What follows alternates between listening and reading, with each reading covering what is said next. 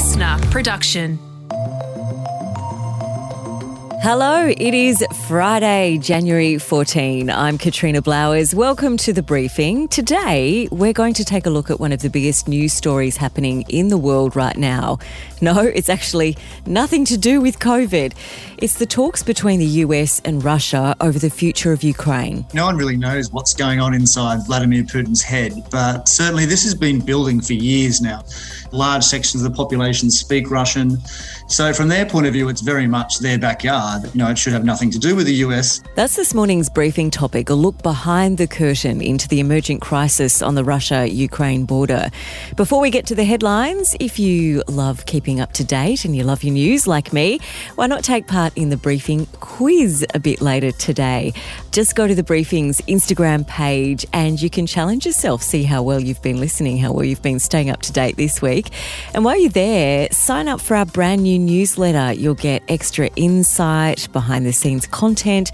It also gives you the chance to have your say, and we really do take that seriously. We love hearing from you guys. The link is in our bio on our Instagram page. All right, let's get into today's headlines. Prince Andrew has been stripped of all his military affiliations and royal patronages. He will no longer be referred to as His Royal Highness. Buckingham Palace released a statement this morning saying, with the Queen's approval and agreement, the Duke of York's military affiliations and royal patronages have been returned to the Queen. The Duke of York will continue not to undertake any public duties and is defending this case as a private citizen. Now, all this comes after the Prince this week failed in a bid to have his sex case trial thrown out of a court in New York. That lawsuit had been filed by Virginia Giuffre, who alleges she was sexually trafficked by Jeffrey Epstein to Prince Andrew when she was just 17 years old. Prince Andrew denies those allegations. A New York judge ruling this week the court case will proceed, most likely between September and December this year. Buckingham Palace now says, of course, he will defend that case as a public citizen.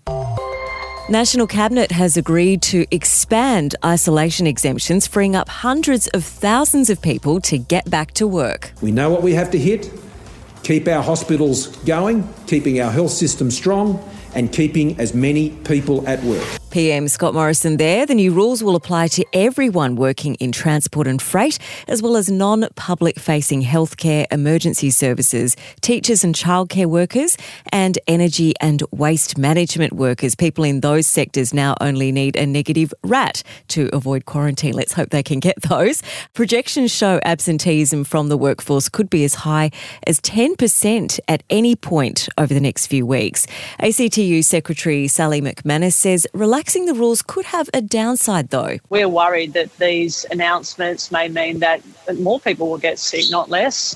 And the aim at the moment needs to be to stop all of our hospitals being overwhelmed. Meanwhile, National Cabinet has also agreed schools must start back on time to ensure parents aren't taken out of the workforce to look after kids.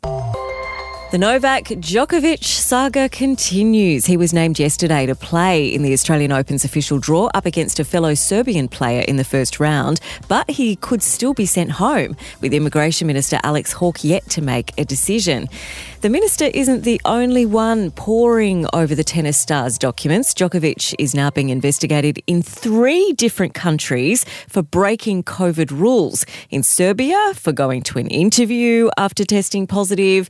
In Spain, for training there while being unvaccinated. And, of course, here over his medical exemption.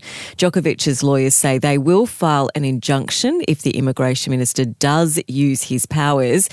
The tournament, however, is just 3 days away, and it is possible Djokovic could be withdrawn after play has already begun.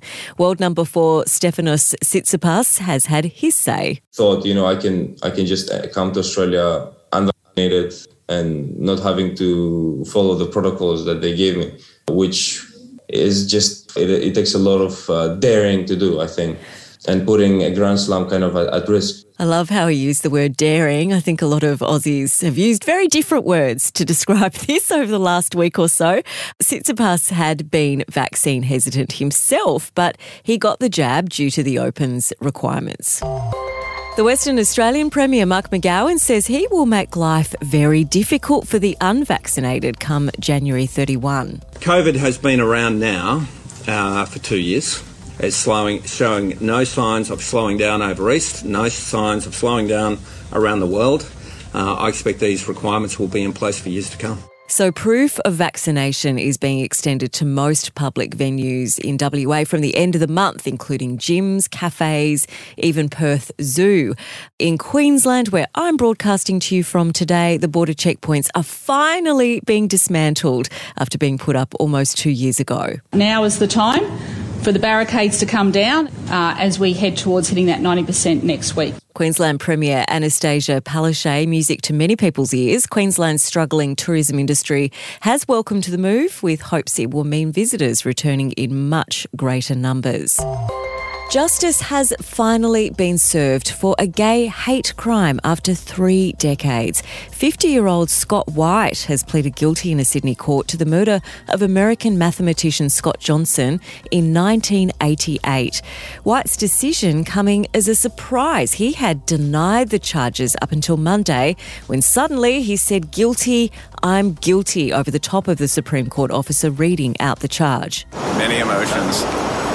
I think primarily I'm feeling relief, and I am thinking about my brother and that a lot of people cared about him. That was Scott Johnson's brother Steve speaking to the ABC there. Steve has been a staunch advocate for justice for his brother. Johnson's naked body was found at the bottom of a cliff near the Sydney suburb of Manly. He was just 27 years old. It's taken 3 coronial inquests, a record $2 million in reward money, and of course the persistence of family members and police to reach this point. Scott White will be sentenced on May the 2nd. And the armourer who was responsible for weapons on the set of Alec Baldwin's Rust movie is suing the film's weapons supplier. It comes in the wake of the shooting death of cinematographer Helena Hutchins after Baldwin accidentally fired a live round from a prop pistol. Hannah Gutierrez-Reid alleges that boxes marked as inert dummy rounds actually included live bullets.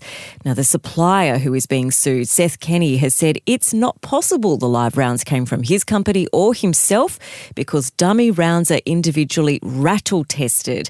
The dummy rounds rattle and live rounds do not. Gosh, this is getting so complicated now, isn't it? So much finger pointing.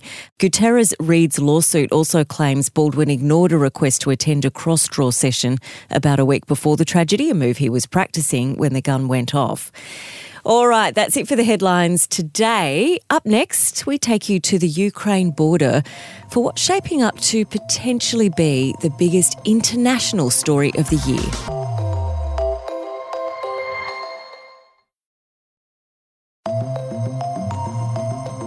As we've been going about our Christmas and New Year's plans and probably trying to avoid getting or spreading Omicron, in another corner of the world, 100,000 Russian troops have been amassing on the borders of the Ukraine. And by the looks of it, they're getting ready for war. While on the front pages of Australian newspapers, we've seen the supermarket shortages and Novak Djokovic, the US and Russia have been holding high-level and significant talks in Europe.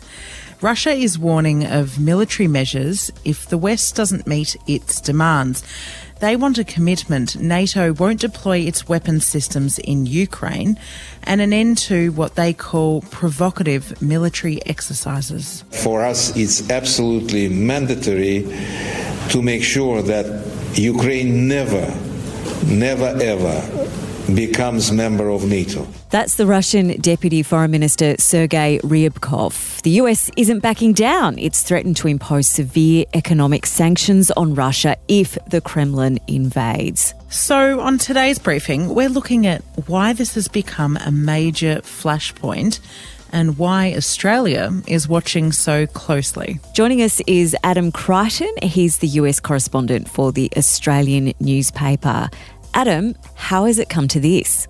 Well, look, there's about 100,000 troops, the US says, that have been amassing there for months now. And the US makes a very good point in all of its negotiations. Why are they there, if not to foreshadow some invasion of the Ukraine? There doesn't seem to be any other purpose for them being there. And that's what's prompted this series of phone calls between the US president and Vladimir Putin, and also this week this series of meetings in Europe between the NATO allies and the Russian officials. But so far there's been zero agreement. Russia hasn't said that it's going to move the troops elsewhere or send them back to the barracks, so to speak. And on the other hand, the Europeans and the Americans have said that they're not going to agree to a Russian proposal whereby NATO would not be allowed to expand into the Ukraine. So it's a pretty insoluble situation at the moment, and neither side is giving in. These tensions have been building for decades now, really, and in many ways it's just a way of life for people living in the area. What has exacerbated it recently, and do we believe Russia when they say that they won't invade the Ukraine? Well, look, it's really very hard to say. No one really knows what's going on inside Vladimir Putin's head, but certainly this has been building for years now. I mean, of course, they invaded part of Ukraine in 2014. They seized the Crimea. They kind of easily took that off the Ukraine. And from Russia's point of view, the Ukraine is part of Russia in a broad sense. If you go back over the centuries, the Russians have controlled Ukraine on and off. Large sections of the population speak Russian. So from their point of view, it's very much their backyard, and it's not, it should have nothing to do with the US. From the point of view of the rest of the world, though, of course, they worry that, quite aside from the fact that Ukraine would like to stay independent, but if they let Russia take Ukraine, then what's stopping them from taking some of the other former Soviet states in Eastern Europe? So the US really wants to set a precedent here that Russia won't be able to go any further. It's a risk calculus. So the US has threatened very, very severe penalties. They've ruled out war. I mean, the US has said that they're not going to fight for Ukraine, but they'll do everything short of that. It's just going to be up to Putin, really. I mean, all the cards are with him. What's Vladimir Putin got to lose by invading? What does he have on the line here? If he invaded, there'd obviously be a lot of fighting, a lot of deaths on both sides, and there'd be these severe sanctions, which the US has hinted at. I mean, it's been vague deliberately to create some uncertainty in Russians' minds. But, I think it's pretty clear that they would boot Russia out of the international payment system, that they would impose sanctions on Russian individuals from travelling overseas. They've also hinted at stopping exporting things to Russia that Russia really needs and kind of blockading Russia's own exports. So there'd be massive penalties for Russia. That's true, but Putin's probably hoping or thinking that they would blow over after a few years, which is what happened largely in 2014. The US huffed and puffed, but ultimately Russia got its way in the end, and it probably thinks that it could do so again. And you'd probably have to say that Europe and the US, they aren't necessarily on the same page. For instance, there's this massive gas pipeline called Nord Stream 2, and the Europeans, or at least a significant chunk of them, would quite like this Russian gas to flow into Europe as they're having an energy crisis. They've turned off their nuclear power stations and they need gas. The Americans do not want that to happen. And so there's a lot of disagreement, especially between Germany and the US over that particular pipeline. And so Putin knows that. So he realises that the alliance between the US and Europe is not as strong as it might seem outwardly. And how has that changed recently with the departure of Angela Merkel? Obviously, there's shifting governments within Europe, but Germany had been a sort of stable force in these sort of negotiations. So how has that changed? So the US government is still sizing up the new German government. It's a coalition government. There's a large Green minority. Germans are very pacifist on this issue. They don't want war. So I think it's still unclear about where the new German government stands on this, because there are different ministers that say different things about the Nord Stream 2 pipeline. The new Chancellor Scholz has not been particularly clear himself. So the US is really leading this. Ultimately, it has all of the wealth and the military, kind of the military might, so to speak, on this issue compared to Europe. And so I think the Europeans will kind of largely follow what the US does on this issue. And this is also setting a bigger precedent for China too, right? I mean, the other issue, of course, is Taiwan, which is not necessarily too dissimilar from a Ukrainian situation. And so China will be watching very closely to see how the US behaves around the Ukraine. That leads into my next question. China has been looming as a major tension point, which has really been a distraction for countries like the US. But Now, of course, this has come up. So, what does it mean for broader stability? Can the US have an influential role in both, I guess, the Pacific and the growing tensions with China here, which affect Australia, and also lead negotiations and have a strong influence in Europe? Is it possible that they can be involved in both of these in a way that countries like Australia would benefit from? Yeah, look, I think it still can. I mean, it still has an enormous military. It's still a very, very powerful country. I think it can walk and chew gum, so to speak, at the same time. But I think the more pressing concern at the moment is the Russia-Ukraine situation. It's not so much China-Taiwan. I mean, I think even the most pessimistic analysts don't think China's going to make a move on Taiwan in the next few years, whereas we're talking a few months in the case of the Russia-Ukraine situation. Kind of in the longer term, the US's power is, relatively weakening compared to China at least. And so it's going to be harder for it to exert itself the way it once did, kind of at every corner of the globe.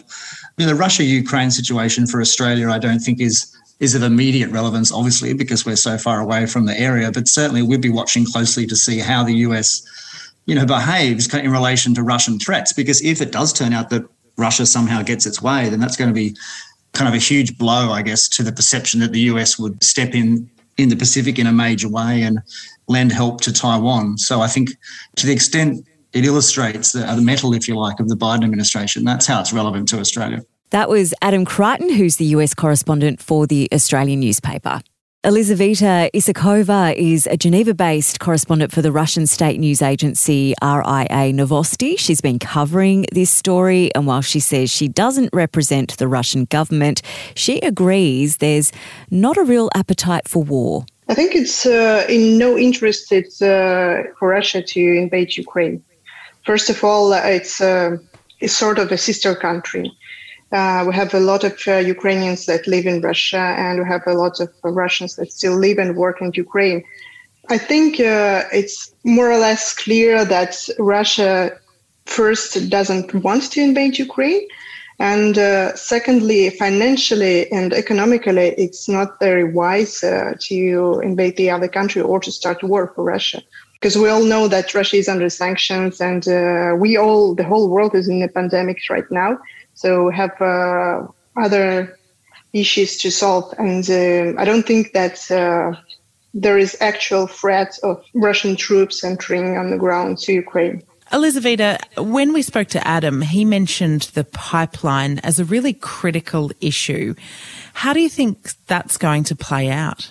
One of the threats from the United States is just to block Nord Stream 2, the pipeline that's built on the north by Russian Federation to supply gas to European Union. And in case, for example, it will be sanctioned and it will not be finished, it will be Europe who will suffer. Prices on the gas will rise. And even now we see this in this winter, the prices are high. In some countries, governments are forced to manipulate prices on food markets because the prices on gas are raised. Whatever tough sanctions that the United States, for example, might impose to Russia, they can backfire to European Union in the first place because countries of the European Union, they're closer to Russian borders, they're closer to Russia, and they are involved with the Russian market more than the United States. So that was Elizaveta Isakova, who is a Geneva-based correspondent for the Russian state news agency RIA Novosti. Interesting, isn't it, Annika, how we've had our news cycles dominated by so many other things, but this could be one of the biggest international news stories of 2022. Even from a military perspective, I think a lot of Australian eyes are focused on our area, of course, the Asia Pacific. But it'll be interesting to see how the US handle both local domestic issues sort of for us and our region versus what's happening in Europe. All right, that is it for us on our first week back for 2022 on The Briefing. Thanks so much for joining us this week. But of course, we have the weekend briefing coming up first thing tomorrow with Jamila Rizvi. Jam, what have you got for us? This week on the weekend briefing, I have chatted to Lucy Durack. Now, if you don't recognise that name, you will recognise the voice. She is the literal queen of Australian musical theatre. She has played all the roles you can possibly imagine, from Elle Woods in Legally Blonde to Glinda in Wicked. She's currently starring as Princess Fiona in Shrek. She is an extraordinary talent as a singer and an actress, and she's one of the bubbliest, loveliest people I've ever met. This is the perfect way to start the year. All right, Jam, thanks so much for that. We will be back in your ears first thing Monday morning. Have a fantastic weekend.